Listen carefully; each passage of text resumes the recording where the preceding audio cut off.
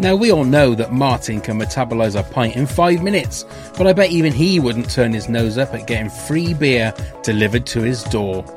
Yes, our friends at Beer 52 are offering our listeners a free case of 8 unique craft beers. Just go to www.beer52.com/WTAF and cover the postage of $5.95. Beer 52 is the world's largest beer club. Even Big Mandy is welcome, but not Colin. He's an utter bozo. Each month, members are sent a crate of beer with different themes. Don't like dark beer? Then choose the light option. Comes with a magazine and 2 snacks, BLT and crumpets not included. Don't be a cockwomble, just go to www.beer52.com/WTAF to get this amazing offer. That's www.beer52.com/WTAF.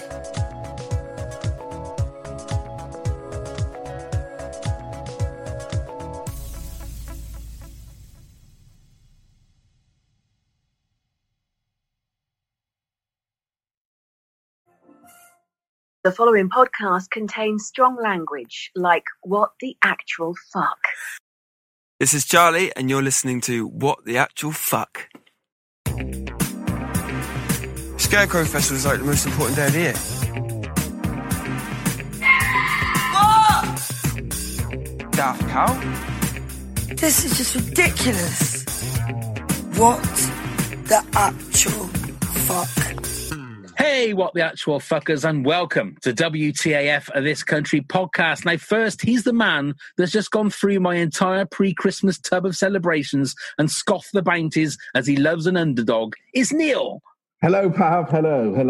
I do love a bounty, actually. Who doesn't? I don't understand why people are so bad on bounties. I love bounties. And especially the dark chocolate bounty. Ooh, yeah. That one. No, you're going a bit too far now.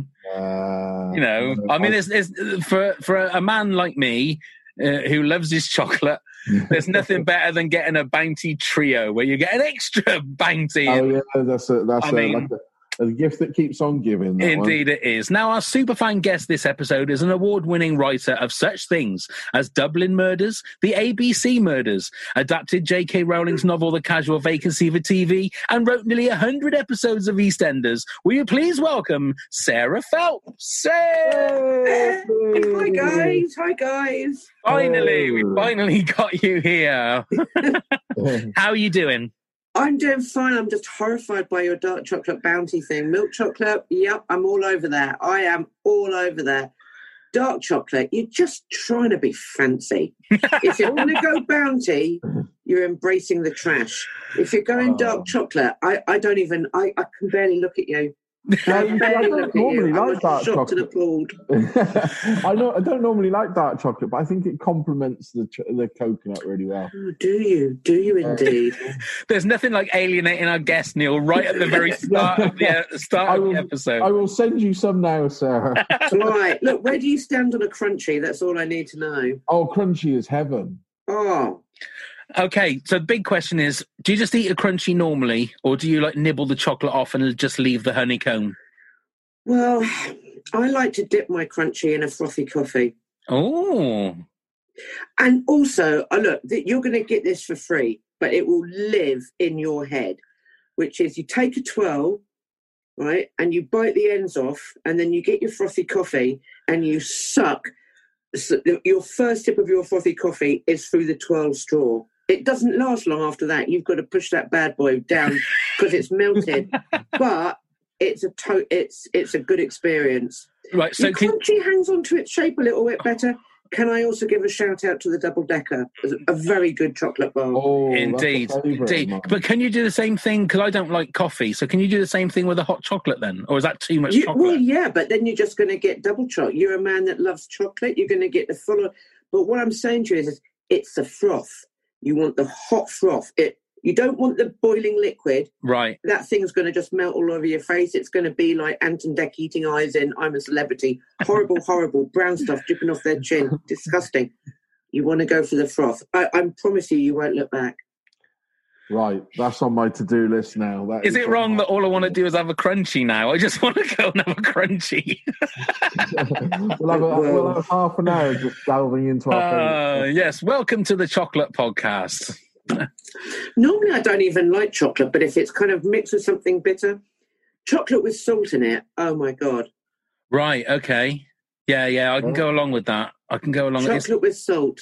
Yeah. Anything that's really sweet and claggy I can't bear, but chocolate with salt or chocolate with bitter coffee, man, I'm all over that. I love it. Right. We know what to get you for Christmas now then, Sarah. Yeah, you do. I was canny here. I was literally laying a path to my door of what I want. Oh, sorry. That's okay. That's okay. Right. Well, we're here to talk about this country to start with. Yes. And the question I like to ask a lot of our superfan guests is, where did it come on your radar first? When did you first find out about the show? I think it came on my radar first when they very first started showing it. And one of the things, because I didn't know anything about Daisy May and Charlie Cooper at all, but a friend of mine, Paul Shahidi, plays Fiery Francis. Indeed. And so obviously if he's in something, he's such a brilliant actor, I'm obviously going to take it for a whirl. And weirdly, the world that this country inhabits was a world that I'd been writing about with The Casual Vacancy, which is all these beautiful, beautiful Cotswold villages, which are sort of second homes and third commuter belts, and their little tiny, enchanting little roads are absolutely rammed with giant SUVs. And for people that have lived there all their lives, there's absolutely fuck all there for them. And, if you want to get somewhere then into town, then you have to be able to drive, or you have to wait a long time for a bus. And it feels like there's very much like two completely distinct worlds in those little villages. And when we were filming there in... oh, for fuck's sake! Sorry about that, everybody. That's okay. When we were filming there to do The Casual Vacancy, you were so aware that when everybody went to work, it was kind of deserted, and when everybody crammed back, that suddenly it was just humming with sort of barbecues and SUVs, and you thought, well, where do the people live who always lived here? And then you'd sort of go out to these estates, and it was a really strange experience, and that formed the kind of backbone of The Casual Vacancy. And so there was already an interest there for the world that Daisy May and Charlie were writing about, beyond just wanting to watch my friend be hilarious. Yeah. So do you have a favourite series in particular, Sarah? Well, I was thinking about this because I'd kind of I'd got completely invested in a certain story, and the certain story was how much Kerry idolised her dad and how much he ruined her life. And I was thinking about, coming on here and talking about the show, and I was just flipping back through some of my favourite episodes and thinking about that one of my favourite episodes is Threatening Letters, because it has everything. It has Big Mandy stalking Hannah Spirit from S Club 7. It has Curtin doing a day's labouring for Martin and Dan, and with some of the most exquisite physical comedy I think anybody's ever seen. It has some really actually brutal stuff about trying to get a parent's attention.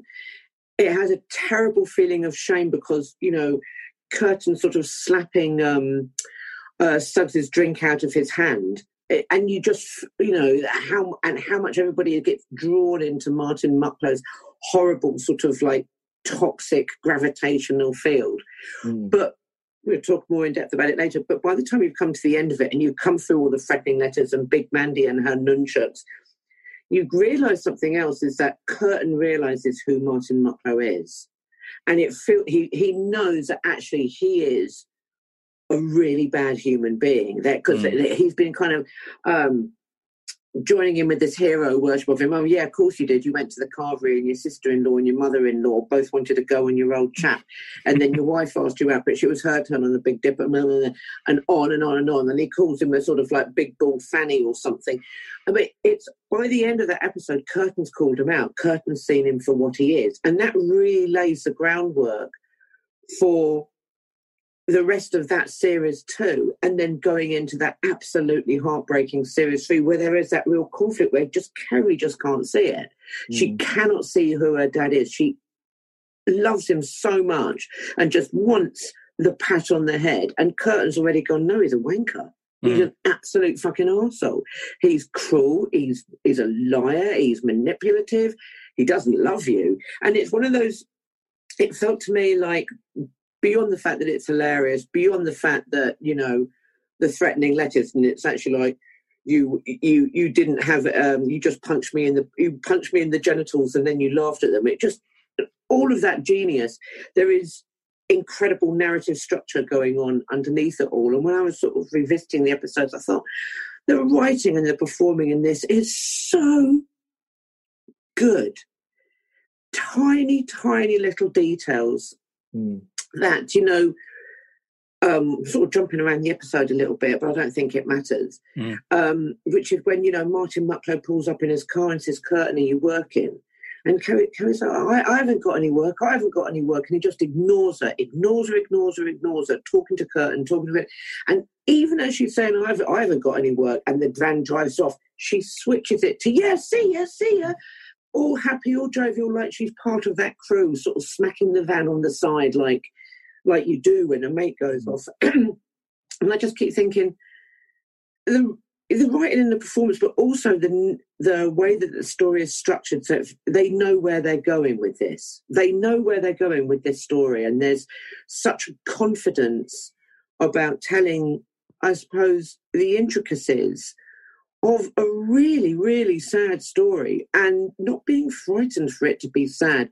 You're laughing, but also you know, when by the time that story drops and poor Carrie realizes that her dad would literally, he'd walk over her bones for a quid. It's just heartbreaking. And I love the confidence with which those guys write and perform that story, that they're not scared to go somewhere, actually, which is going to be, you know, very, very, very heartbreaking. Yeah. So, as a writer yourself, when you're watching something like this, is it hard to put the writer side of you away to enjoy something, or are you naturally analytical about it and breaking it down? No, I think in the first instance, when you're watching it, you're just reveling in the fun of it. But there isn't anything, you're always aware that of all the nuances of those performances, because it does that thing which the very best comedy does, which is you are crying with laughter. And then you got that intake of breath, which is, oh God, the speed of that pivot, the speed of it, and then the speed back away from it as well, is just stunning. So you know that, you know, I'm enjoying it as a punter, because I hate watching, if I'm watching shows with the kind of analytical head on, that show isn't working. You know, once you've seen about, you know, and I watched the series when it went out, and then when lockdown kind of came and hit us, and in their infinite wisdom, the BBC thought, what everybody really needs is all three series of this country on iPlayer. Yes, we do. Thank you. And so I kind of watched, and I sort of watched it again for the pleasure of it. And so I revisited some of the episodes recently for this podcast, and then I was kind of like watching it with a sort of view of wanting to talk about the kind of work and the craft that goes into it, because they make it look like breathing. They make it look like breathing, and it's sort of dizzying, really, because you know that there's so much work and craft gone into every single moment, every single tiny look, every little look to camera, every look between Kerry and Curtin, every sort of moment where Big Mandy is sort of like facing the camera and doing the slowest nunchuck thing going in the world, and you're just wincing with the sheer pain of it. You know the work that's gone into it, and I think you can really enjoy it as a punter. But I think, you know, the biggest compliment is to go, look, I'm still enjoying it as a punter, but there's that part of my brain that just goes, this is really extraordinary, astonishing work, and they do it so deftly, with such a sort of light, acrobatic touch, but my God, it lands its punches. When it wants to land a punch, you reel from that punch, you really feel it. So which characters are the ones, apart from Kerry and Curtin, then, are really highlighted to you? Well, I think one of the things, I mean, the thing I've always got, I come from a very small town, and it's not like really rural. It was just on the sort of outskirts of London, but it was that sort of thing where if you went to London on the train, you know, you were a wanker, you think you're too good for us. So there was that real sort of insular, inward-looking kind of, if you want to go and look at something else, then you can't be part of us. Why isn't this little town good enough for you, etc., etc. And so I kind of recognise the atmosphere and the kind of the vibe of that tiny little town, which is everybody knows you, everybody knows what you're doing, and it's almost like there's no escape, and you're always performing some kind of role, like, let's all laugh at Martin's jokes, pint for pint with Martin Mucklow. This means I sort of stepped up, and you always were aware that there would always be these guys, these middle-aged guys who had a tiny amount of power and wielded it like some medieval fucking tyrant. No power, and just like bullshit about getting wanked off in a carvery. Oh, fuck off, mate. The only person who's touched that recently is you when you took it out to look at your warts. And but everybody buys into that mythology, you know, like they're the local king, and you've got to go along with it. And if you confront them, you don't know how that's going to upset the order of your kind of little world. So I really like, and you're really aware that Martin is completely like shit dad. He's shit dad. You know he's shit dad. But I'm really interested in how that plays out, like because he's the local king. And Kerry especially is a sort of, she always feels like this, just bowling around waiting for someone to take her under their wing, which is why Fiery Francis is so important. So when I think about all the characters that stand out, it's like the kind of the goodness of Fiery Francis, even though he is tested beyond endurance. And also, I absolutely love him. And again, it's not because Paul plays him so well, it's because he embodies something which is so rare, and it is how difficult it is to be good. How do you know, like whether it's a comedy situation or a dramatic situation, that everybody says that goodness writes white, it's a blank page. And so, but this doesn't. It's like he's always smiling, he's always trying to do the right thing, he's always trying to guide Kerry and Curtin, and every now and again he kind of like reaches the end of his tether, but you know that he will redress the balance and be good again. And I absolutely love Big Mandy. She terrifies me. I love her book of tattoos. I love her tattoos on the neck. I love her when she kind of like follows them, sort of talking about stuff, and you can see them just edging away. They're absolutely terrified of her. She's got one of those teardrop tattoos at the corners of her eye. You sort of think, God, people like that used to go in the pub I used to go in. Just like, you know her. Yeah. But I love Kerry's mum, always off screen. Can I come in, Mum? Yeah, you can, but I ain't got a stitch on. It's like, what are you doing in there? What are you doing in there? And always sort of screaming down.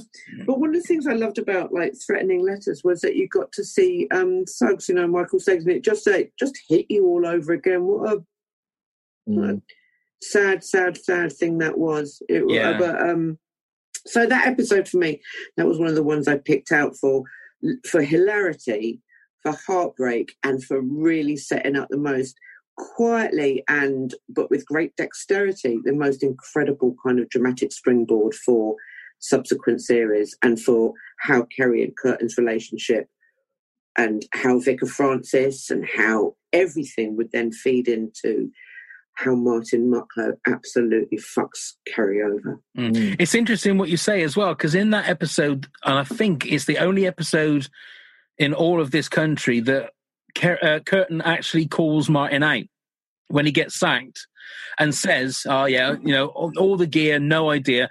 And Martin genuinely looks like he's about to cry, because, you know, and Dan has to put his hand around his shoulder like, oh, you know, poor Martin. Somebody actually calls him out to his face.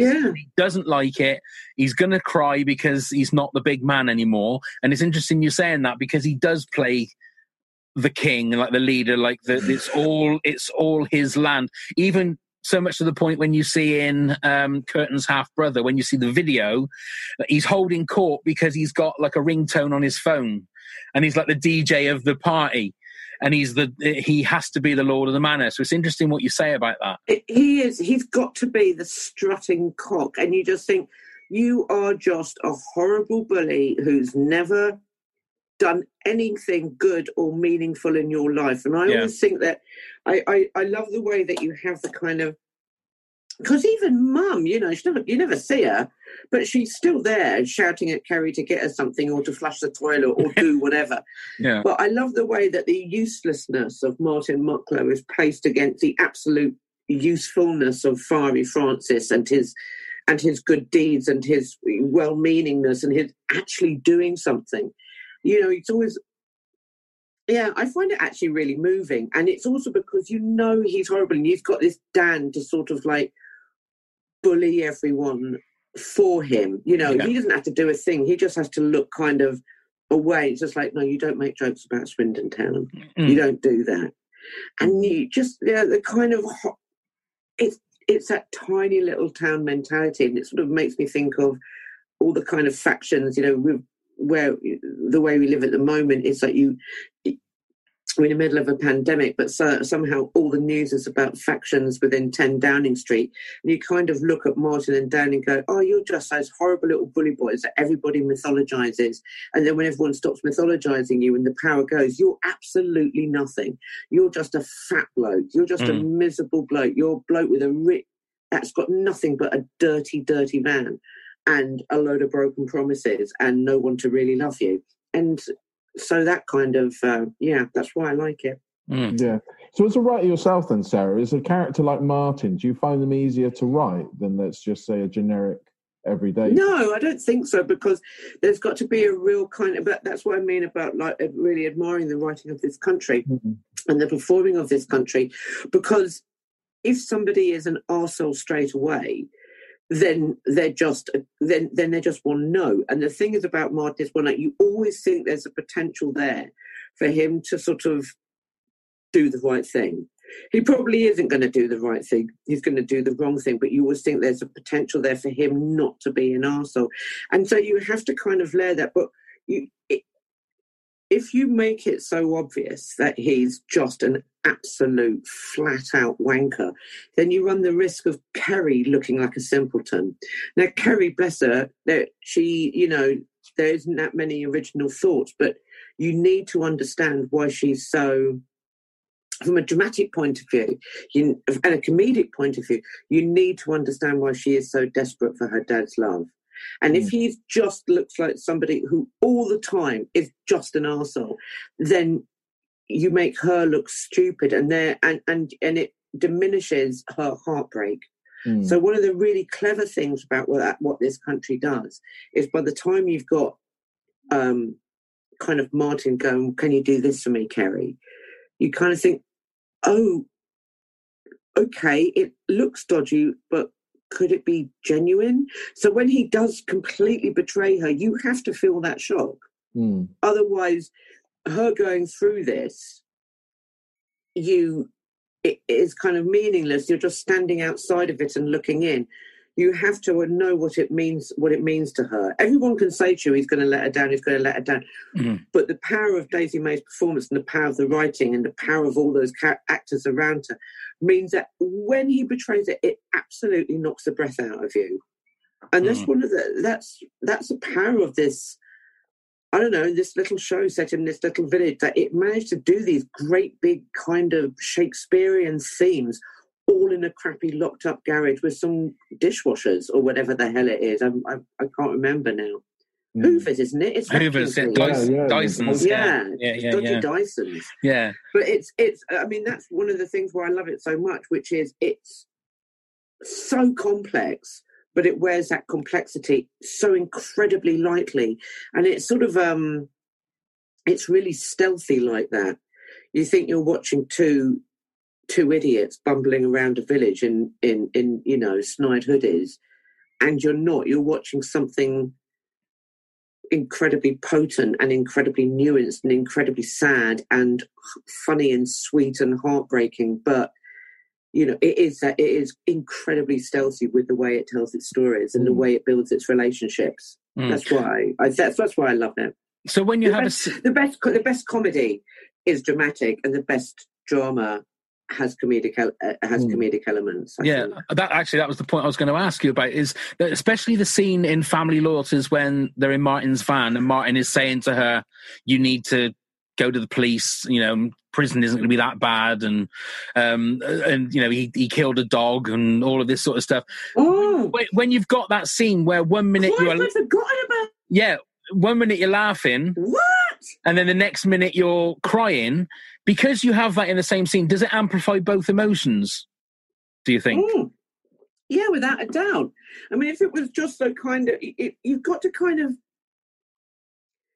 dance from one thing to another. And again, that comes down to that...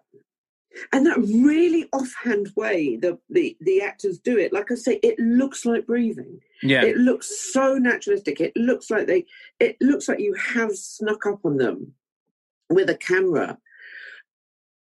And so the craft that's gone into that, from being able to jump, you've got to go to the police, well, I killed this dog. I'd forgotten about that so much. I should have watched that one as well before coming on, because I can remember actually watching it the first time round and sort of gasping and inhaling a load of gin and coughing my guts out. But you just go, this is pure mucklow. This is pure modern mucklow, which is just the absolute unalloyed savagery for him to get what he wants. And then you just look at Kerry and think, you have absolutely no weapons. You are an unshelled baby bird waiting for someone to love you and take care of you. And you've chosen this man, and he ain't going to do it. And it just, and so, you're not just, yes, you're watching a comedy, which is brilliant, and it's so funny, but it just goes deeper than that. Just deep taproot into someone love me, someone take care of me. How do I live? How do I bumble through my day with my mum upstairs without a stitch on? And all I've got is Mr. Kipling cakes, and I'm recording her Poldark, and someone's sending me sexy letters. And I love it because of that. Yeah, and the button on that scene is, again, then he's gone through all of it. She finally says, "Okay, then take me to the police station." Well, it's not really on my way, Care. He can't. I know. Can't even do that for her. So again, you don't. I remember watching that the first time and not knowing whether to laugh or whether to throw. Because it was so dark and so cutting that you think, it's also that just thing done it for you. Like, oh, you cut yourself, have you? Well, just pass this here on because I've got some salt here. Anyway, get out and walk. Take yourself there because I've got to go to the carvery and get tugged off by my mother-in-law. It's you just go, oh. And yet, the thing is that I fucking know people like that. You know people like that. The small town king who absolutely does not give a flying fucker a rolling donut for anyone but his own status and how much admiration he gets when he brings out his tawdry anecdotes in the pub. I used to be a barmaid. Oh, the bullshit you hear. Oh, yeah. I can't even describe it. Like some old bloke with a toupee telling you about his sexual conquest. Yeah, you really? Really? I wouldn't touch you with hers, my God. But it's always becomes a mythology, and that's why I kind of love Curtin when he goes, "No, you're nothing. You might have you're nothing." Yeah, and you love him for it. You just think, but even then, he still believes that that scene in the carvery happened. That's disgusting. You can't, he believes that happened anyway. Yeah. Would you like to have seen Martin get his sort of a little bit more comeuppance at all? Like Kerry telling him maybe to fuck off? Well, I don't know. That might have felt too neat, because what generally happens is that nothing much really happens and people just carry on. But here's the thing. They get older and they die, or they get older and they become iller, and less people believe their lies, and their influence gets less and less, and people turn more to Fiery Francis than they do to Martin Mucklow, and the arc of the universe bends towards justice. So it's not so much as a kind of legal comeuppance, it's just a switching of loyalties and affections and worldviews, a slow transition from thinking your dad is the best thing in the world and being desperate for his approval and his adulation, and looking instead for somebody who's always been there and who is kind and can guide you and give you that protection and that love that you've been craving all your life, and craving from someone who is just not in him to give it to you, just not in him. No, I've always found it interesting that we've never seen the Vicar and Martin Mucklow in the same scene. They've never shared. I think maybe the world. I think Francis might take a cricket bat to Martin's head. Martin would be like, "All right, come on, who wants it? Who wants it?" And then Fiery Francis would just see red. Yeah, he'd just see red, and all of his nice sort of Church of England morals and ethics would fall away. And he'd take that cricket bat and he'd smack him upside the head. Martin Mucklow would lie bleeding, but then Francis would have to kind of like give him mouth to mouth or bandage his head and make sure he's all right. I don't know. I think it's enough for Martin Mucklow that Francis exists. Fiery Francis exists and walks around smiling, and you can tell probably Martin Mucklow bitches him up in the pub, and it's always like, but he bitches him up. And sort of Francis comes around shaking his charity tin, and Martin will probably say something really derogatory about the charity, you know, all begins at home, look after your own, or some such bullshit. And Francis will just smile and go on his way. And that would rile Martin. The fact that Francis exists and the fact that he knows that Francis is a better man than him. And I think that I think that's the justice. You don't ever see them. You're right. You don't ever see them. But I just think in a way that Martin wouldn't ever want to step into that sphere, because somehow, even though he's a vicar and he's more diminutive and he's got this silly little beard and he's got his nice jumper and all of his good deeds, that Martin can't stand up to him as a man. I think Sandra in the aftermath mentions that Martin, because it says something about, well, Martin called him a bald-headed nonce, and he's not a nonce at all. You know, it's sort of like one of those things like Martin does about saying that this person's like this, and so I think that's the only time I've heard that Martin mentioned the vicar. Because you can imagine that Martin would be saying the absolute worst thing that you can possibly say about someone. It always amazes me on Twitter when you see people sort of using the word nonce. You go, you think you're saying ponce, and don't really know what you're saying. But for Martin to use that, and especially in a really small community, that is really actually a shocking thing to say about somebody. And instead what comes back is people go, well, he's not that at all. Exactly. And you can feel Martin's influence kind of crumbling and flaking away. And again, it's done so deftly, with such a sort of a light but potent touch. And I'm always kind of blown away in admiration for the deftness of the writing, the sheer, I know how it just doesn't make heavy weather, and it does it so lightly, but it makes it's like being rabbit punched in the kidneys. You know, you don't see it coming. You don't even really, you just think that's going to be nothing, and then you're in hospital on a drip. That's how I characterise the writing in this country. You don't see it coming, and then you're on a drip. And that should be the quote on the DVD box. Your family are gathered around you, looking sad, and you're not allowed to eat anything. That's and there's sort of blood in your urine. But after I think I've taken that as far as it can go. I was just going to say, after I'd watched the three series, I always got to the conclusion that Martin avoided the vicar. No, I agree with you. I think, but that's what I mean about. I don't think Martin would feel really safe in the pub going, oh, he's a fucking wanker. But if he had to stand in the cold light of day in the burning sun at a cricket match, he wouldn't. He'd shrivel. Because he knows that Francis is a better man than him. That Francis, with his hand-knitted sweater and his little dog collar and all his kind of, liturgical chants and all the rest of it, Martin's got nothing. He's got nothing to offer. He's got empty hands and an empty heart. And he knows that. Deep down, he absolutely knows that. And it's his great source of shame, and maybe that's what makes him kind of No, it doesn't make him do anything. The only thing Martin cares about is Martin. And I think that's what comes across really, really strongly at the end, is that everybody thinks not that Kerry's been stupid, it's that Martin's been an arsehole because Kerry is lost and she wants to be loved. Oh God, it's incredibly moving. Yeah. And I was watching it and going like, but there's got to be more. There's got to be more. I need to know what happens next. But of course, they give it the perfect ending. I'm desperate to know what they're going to do next. I mean, I know that I've been following Daisy May Cooper's Instagram throughout lockdown, and it is genuinely one of the funniest things. Have you been following her? Absolutely.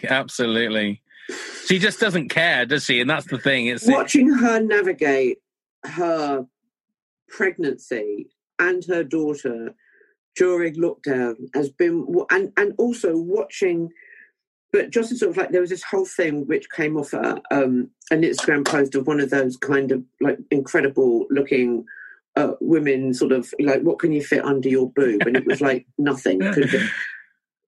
Anyway, and she had this thing where she put a broom under her boob and started dancing with it. And she just got a slew of women responding like, what can you... Somebody had a fucking Hoover under there. Somebody else had an oil painting. I saw an ironing board. I just think that also it just opened the door for people to go, I'm stuck in the house. My kid's gone feral. I've gone feral. I'm having a baby. I don't know what's happening with my fucking body right now. That's gone feral. Let's be feral together and just be fucking nice to each other. Yeah. Like, I'm going to start off by laughing at myself. You can have that one for free.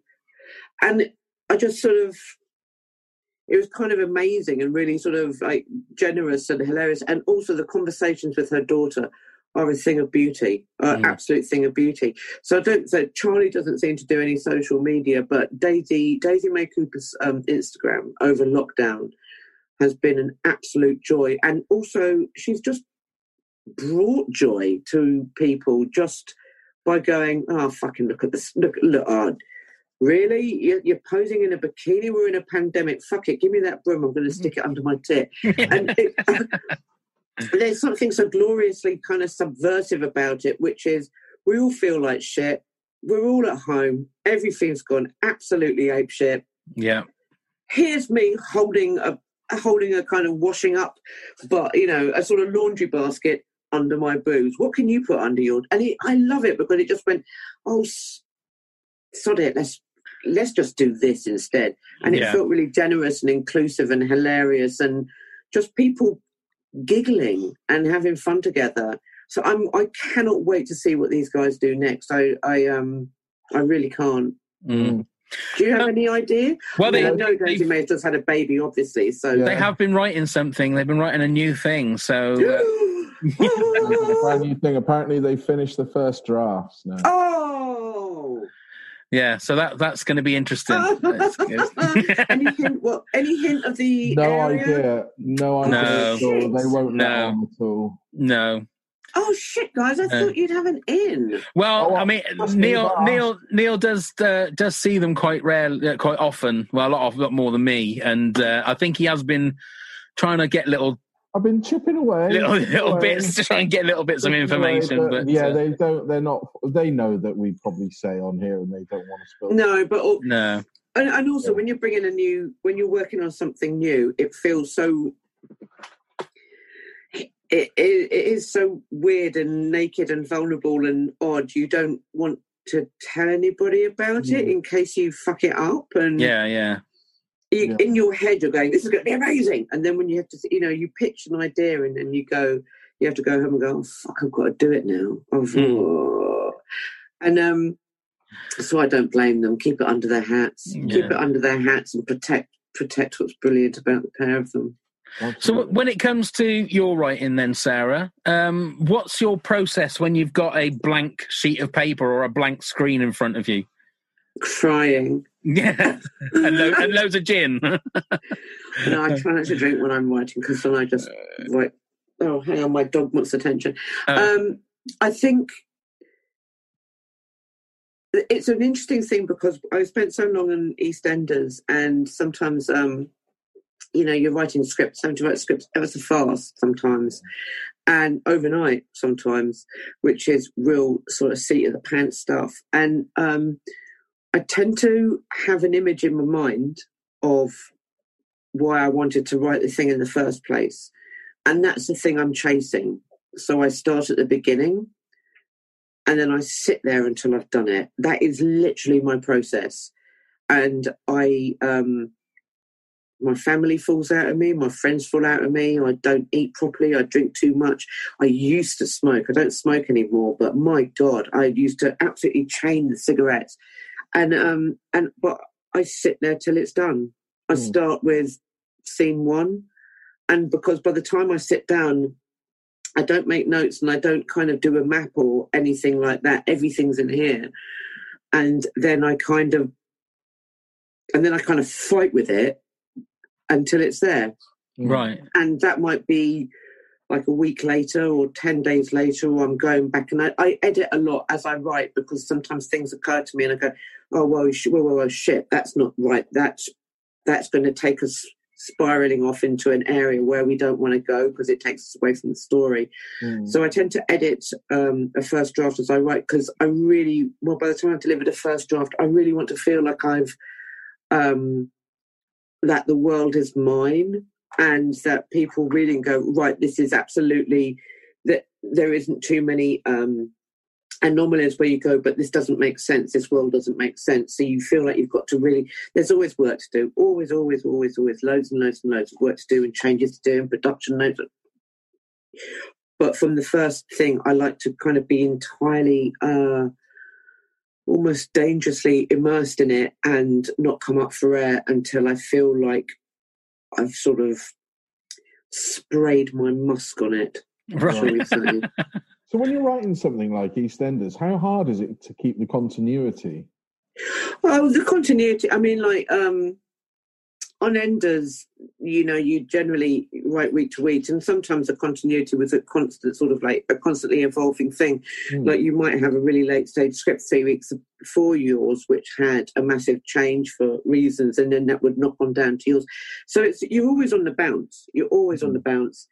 But I think that starting in that kind of world kind of sets you up to be able to deal with what production can throw at you, which is, we're a week into production, we're 17 pages over schedule, we need to lose this and this, but they're really important parts of the story. So can we? So it's all, by the time you've delivered your scripts and that they are now into production drafts and shooting scripts, the next stage of your job is to be able to provide answers to all the things which about, what about the money? What about the weather? What about this thing fell down over here? Oh shit, we're in a pandemic.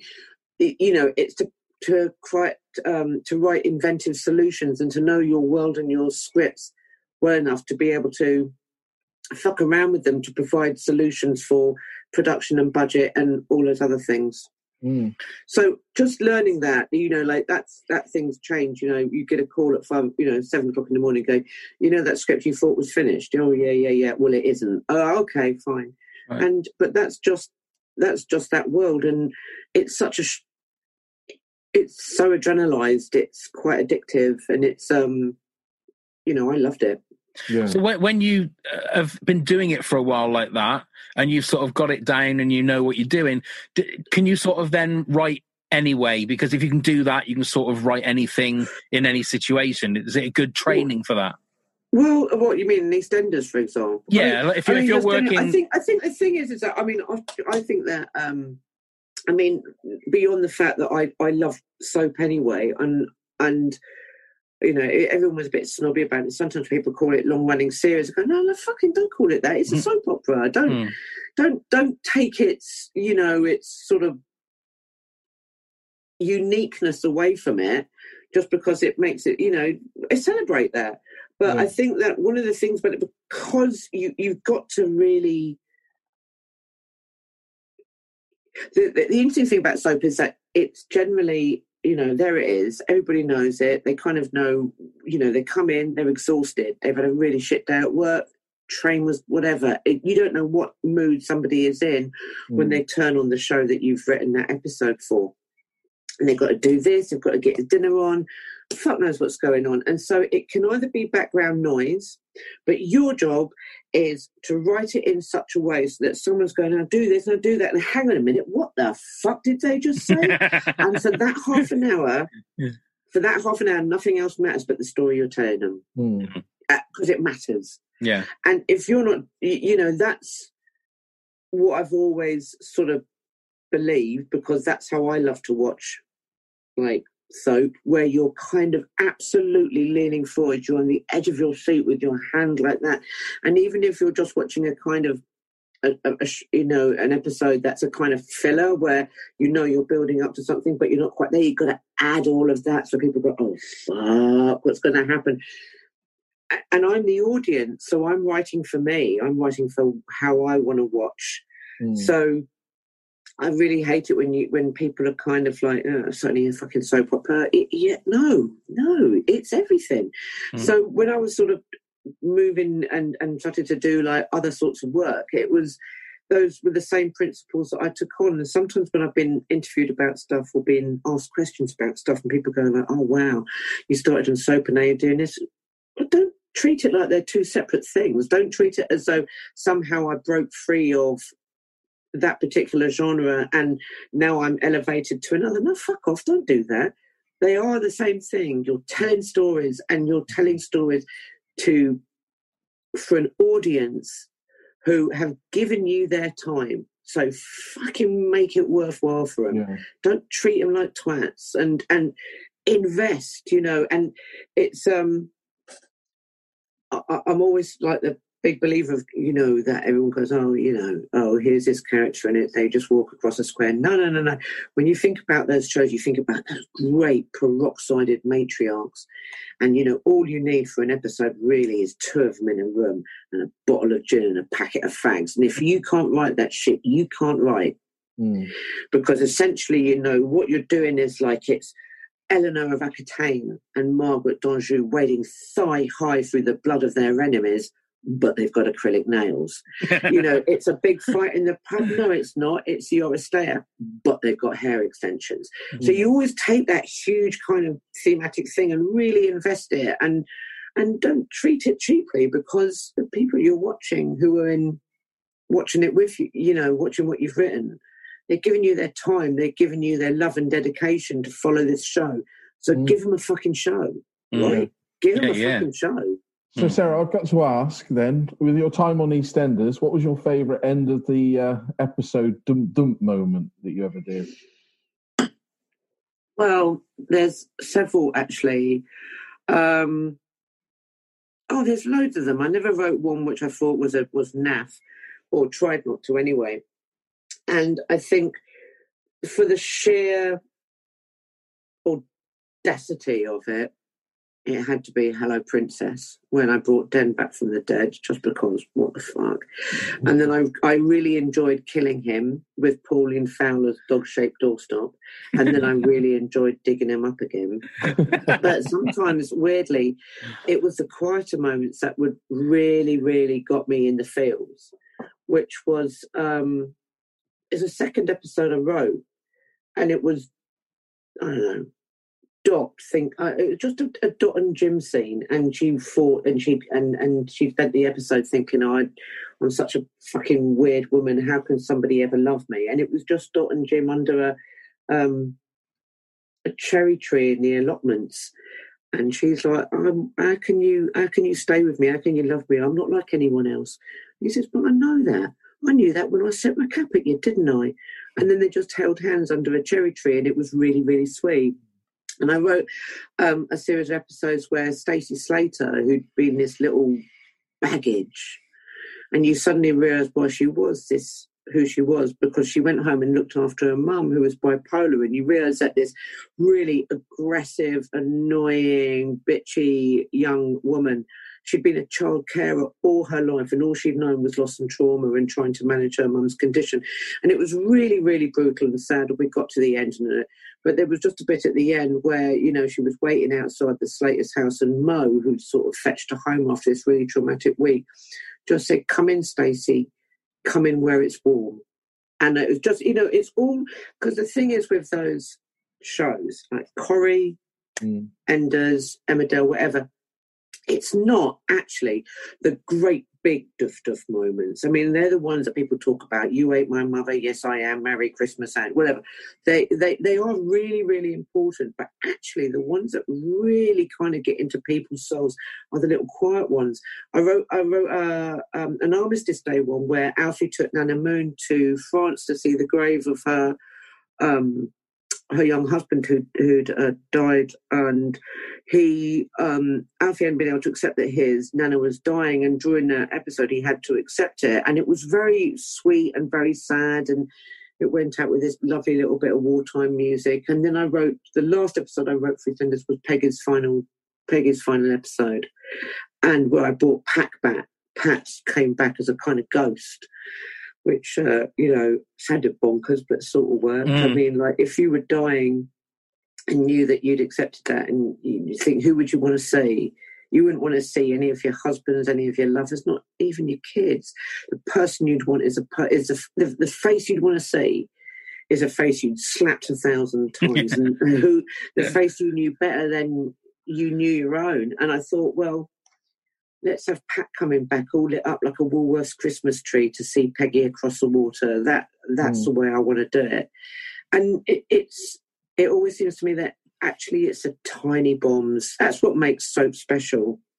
It's not the kind of, I don't know, the tram fall or the helicopter falling out of the sky. That's just fucking nonsense, really, to be honest with you. The stuff that is really, really makes soap is the normal everyday stuff, and then it's the tiny bombs that happen between people in a room. That's what it is. It's the heart's blood. That's where the power is of soap. So when you were writing those final moments, like the Hello Princess, you didn't type Hello Princess, press enter, and then go to yourself, did you? You kind of hear it in your head, right? And it's like, well, the thing is, I mean, I've grown up watching this show. And me and my mum used to love it. And after episodes of EastEnders, we'd ring each other up and talk about Grant and what was he playing at with Tiffany's mum. But my dad, when my dad was alive, he absolutely fucking loathed it. So when I got on the show and I had my first episode going out, and it was just like, oh my God. So you watch it and you're like, oh, Jesus Christ. And it goes, doof, doof, doof, doof. Written by Sarah Phelps, and straight away my phone rang, because of course it's your mum, and your mum is honour bound, duty bound, and contractually obliged. Ever since you bring home a bit of sugar paper with some macaroni and glitter stuck in it, and mummy, she goes, "Oh, that's lovely, well done, you're brilliant." She rang up and she went like, "Well done, it was amazing," because of course that's what your mum does. I said, "Oh, brilliant, brilliant, brilliant." I said, "Did Dad like it?" And I could hear my dad shouted from the front room, "I liked it when it was over." I'm like, oh, thanks a lot, cheers. Yeah. And he was just sat there kind of suffering. Just like, why have I got to watch his absolute dreck? Absolute fucking dreck. Just to see your name at the end of this isn't fair. Did you have to do that for like all 94 episodes that you did? Excuse me, 100 episodes actually. Oh, well then IMDb is wrong then. It says 94 on there, so you need to get that changed. 100. For my telegram from the Queen, I got to kill Peggy. Oh, there you go. So, no, I think that once he felt he'd done his duty after one, and then he just got my mum to tell him about it. Oh, and then I'd say, have you enjoyed my week on EastEnders, Dad? He'd be like, yeah, oh, great. Well done. Right, we're going to call me back when you do something worth, Yeah. We're going to play a little game. We're going to play Kerry or Curtain. Okay. Oh God, I hope I can do this. I'm going to give you a line of dialogue. You need to tell me if it was Kerry or Curtain that said it. Okay. We've got 5 of these. Oh Lord, I feel pressure. There's no pressure at all. Okay. Here's number 1. Well, what I'm going to do is knock on the door and leave it for 5 seconds. And if she doesn't come, at least I've tried. Oh, that's got to be Curtain. That was Kerry. Oh, no! That was Kerry going for tea talk with Florence the very first time. Oh, no. In the Vicar's Son. Okay, number 2. Who doesn't say morning when someone says morning, who doesn't say it back? That sounds like a bit kind of like they'd write to points of view. So that makes me think it's curtain. That is curtain. Well done. That's the Steam Fair episode when the red... Because he's quite moany, Curtin. He's quite moany. He'd be quite... If he was given any power over the village Facebook page, you know he'd be stirring some shit. That's right. Well, that's when the red hooded twat, Little Red Riding twat, walks past him in the field. No, yeah. And he doesn't say good morning back to him. He holds a grudge, Curtin. He certainly does, yes. Number 3. Do you know what this is utter slander? That's Curtin. That's Kerry. Oh, fuck off! That is. That's Kerry when Sue is slagging off Martin in Peeping Tom. There you go. It was the use of the words utter slander, and I thought that is Curtin. That is something that if somebody put something on a message board about how he kept his lager taps or whatever when he's working at the club, then he'd really go for it. Damn. Whenever Curtin uses that word slander, utter, he always points with his middle finger, if you notice. If he says utter, he points with his middle finger. I don't know why it's the middle finger, but there we go. I think that's telling. Okay. This is really doing my head in now. Okay, that's really 1 out of 3. Here's number 4. Did you cry because you missed us so much? Well, that is definitely, I'm absolutely certain that is to Vicar Francis. That is a line to Vicar Francis. That is correct, it is. I'm tempted to say it's Kerry, but I feel like by this point, Kerry and Curtin are in a kind of competition for Vicar Francis's affections. So I think that's a Curtin. You talked yourself out of that one. That was Kerry. Oh, fuck off. I hate you. I wish I never met you. that was the station episode in series 3 when the vicar was coming. But I feel like it was... God damn it. I'm shit at this. That's 1 out of 4. So here's the last one. Yeah, all right. I wish I'd never told you about the twirl in the frothy coffee. You don't deserve to know this. I'm sorry. I don't shoot the messenger. I'm just asking the questions. Here you go. Number 5. Push forward, rip out their insides, take them out and walk away.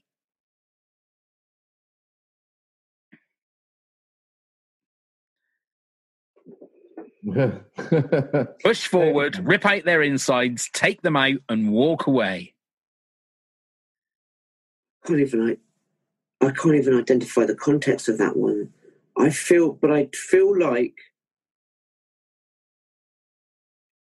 because I've been wrong so many times and said Curtin when it's been Kerry, I'm going to have to stick with Curtin. This feels like he's trying to be macho. I don't know what he's talking about. He could be talking about anything. He could be talking about a bag of Frazzles, but I'm going to go with Curtin. Look, 1 out of 5 isn't bad, is it? I mean, it was Kerry. What the fuck are you? You're a pair of bastards. It was Kerry. I'm going to write it on every bus shelter I find.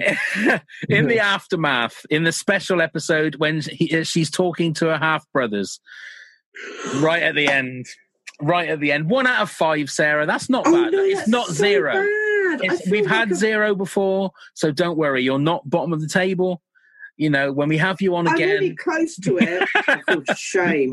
I feel dirty and tainted.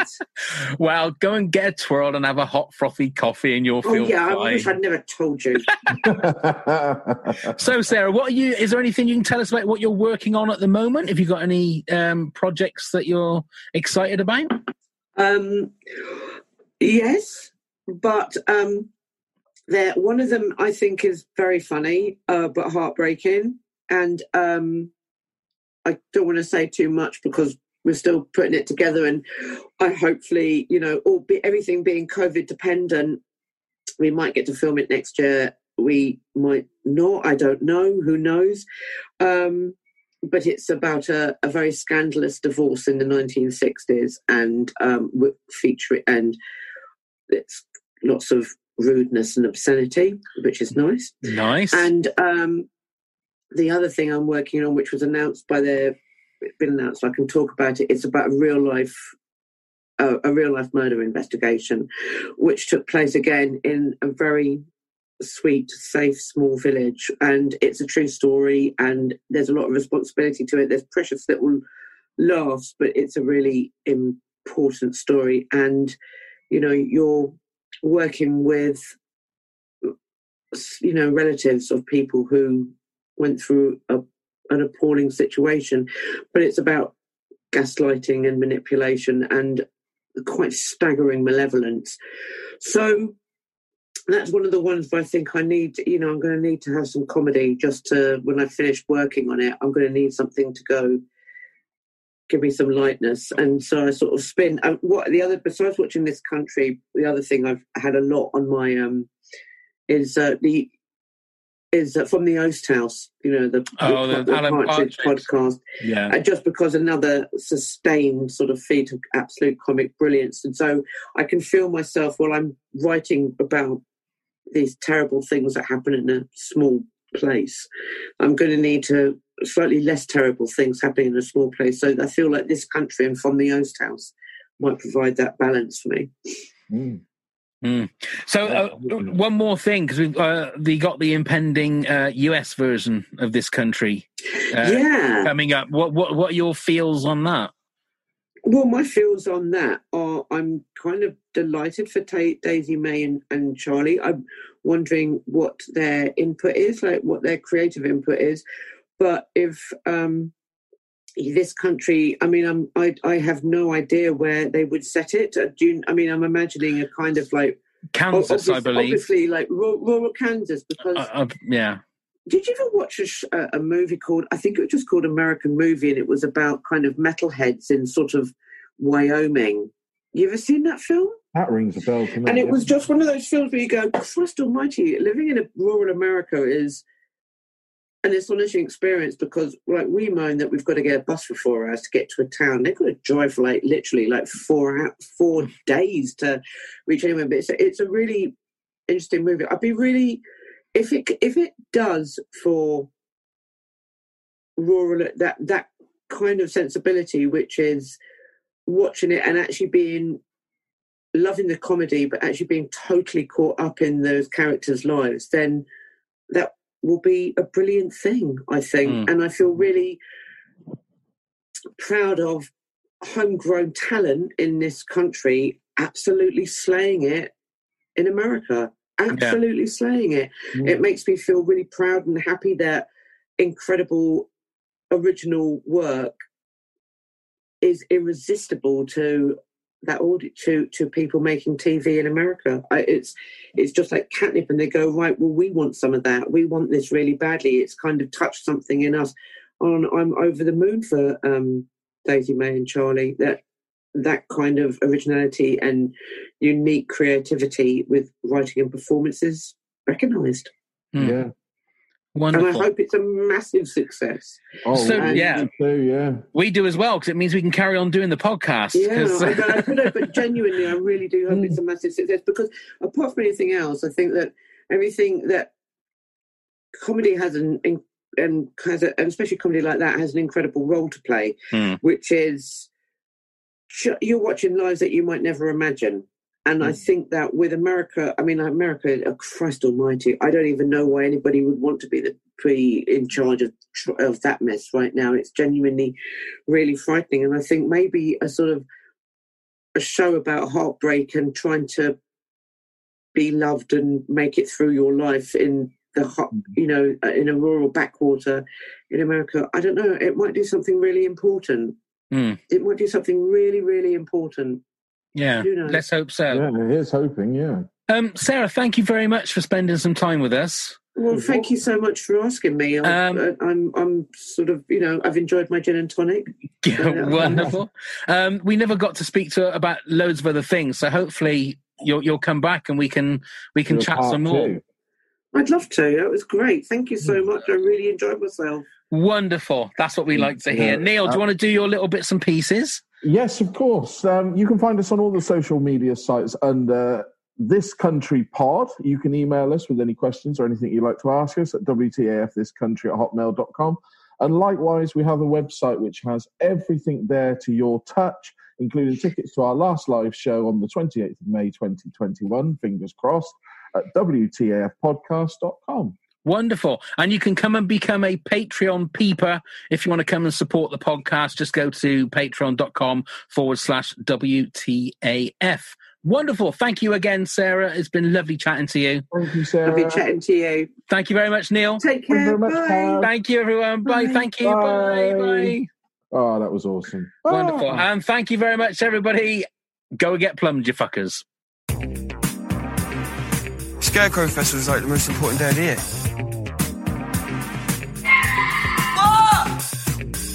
Daft Cow? This is just ridiculous. What the actual fuck? Hi, I'm Pav. I'm Neil. We're here to tell you about our new exciting project, the Top 10 of Anything podcast. Phenomenal. That's right, Neil. We grab a guest or two, pick a subject, then bring our own top 10s to the pod. Yes. It could be top 10 scary movies, top 10 swear words, top 10 breakfast foods, anything. Oh, you saucy devil. Indeed, Neil. Our first episode will be online very soon, so subscribe on all your usual podcast platforms so you don't miss it. Yes. The Top 10 of Anything podcast. Let's begin the countdown. Phenomenal.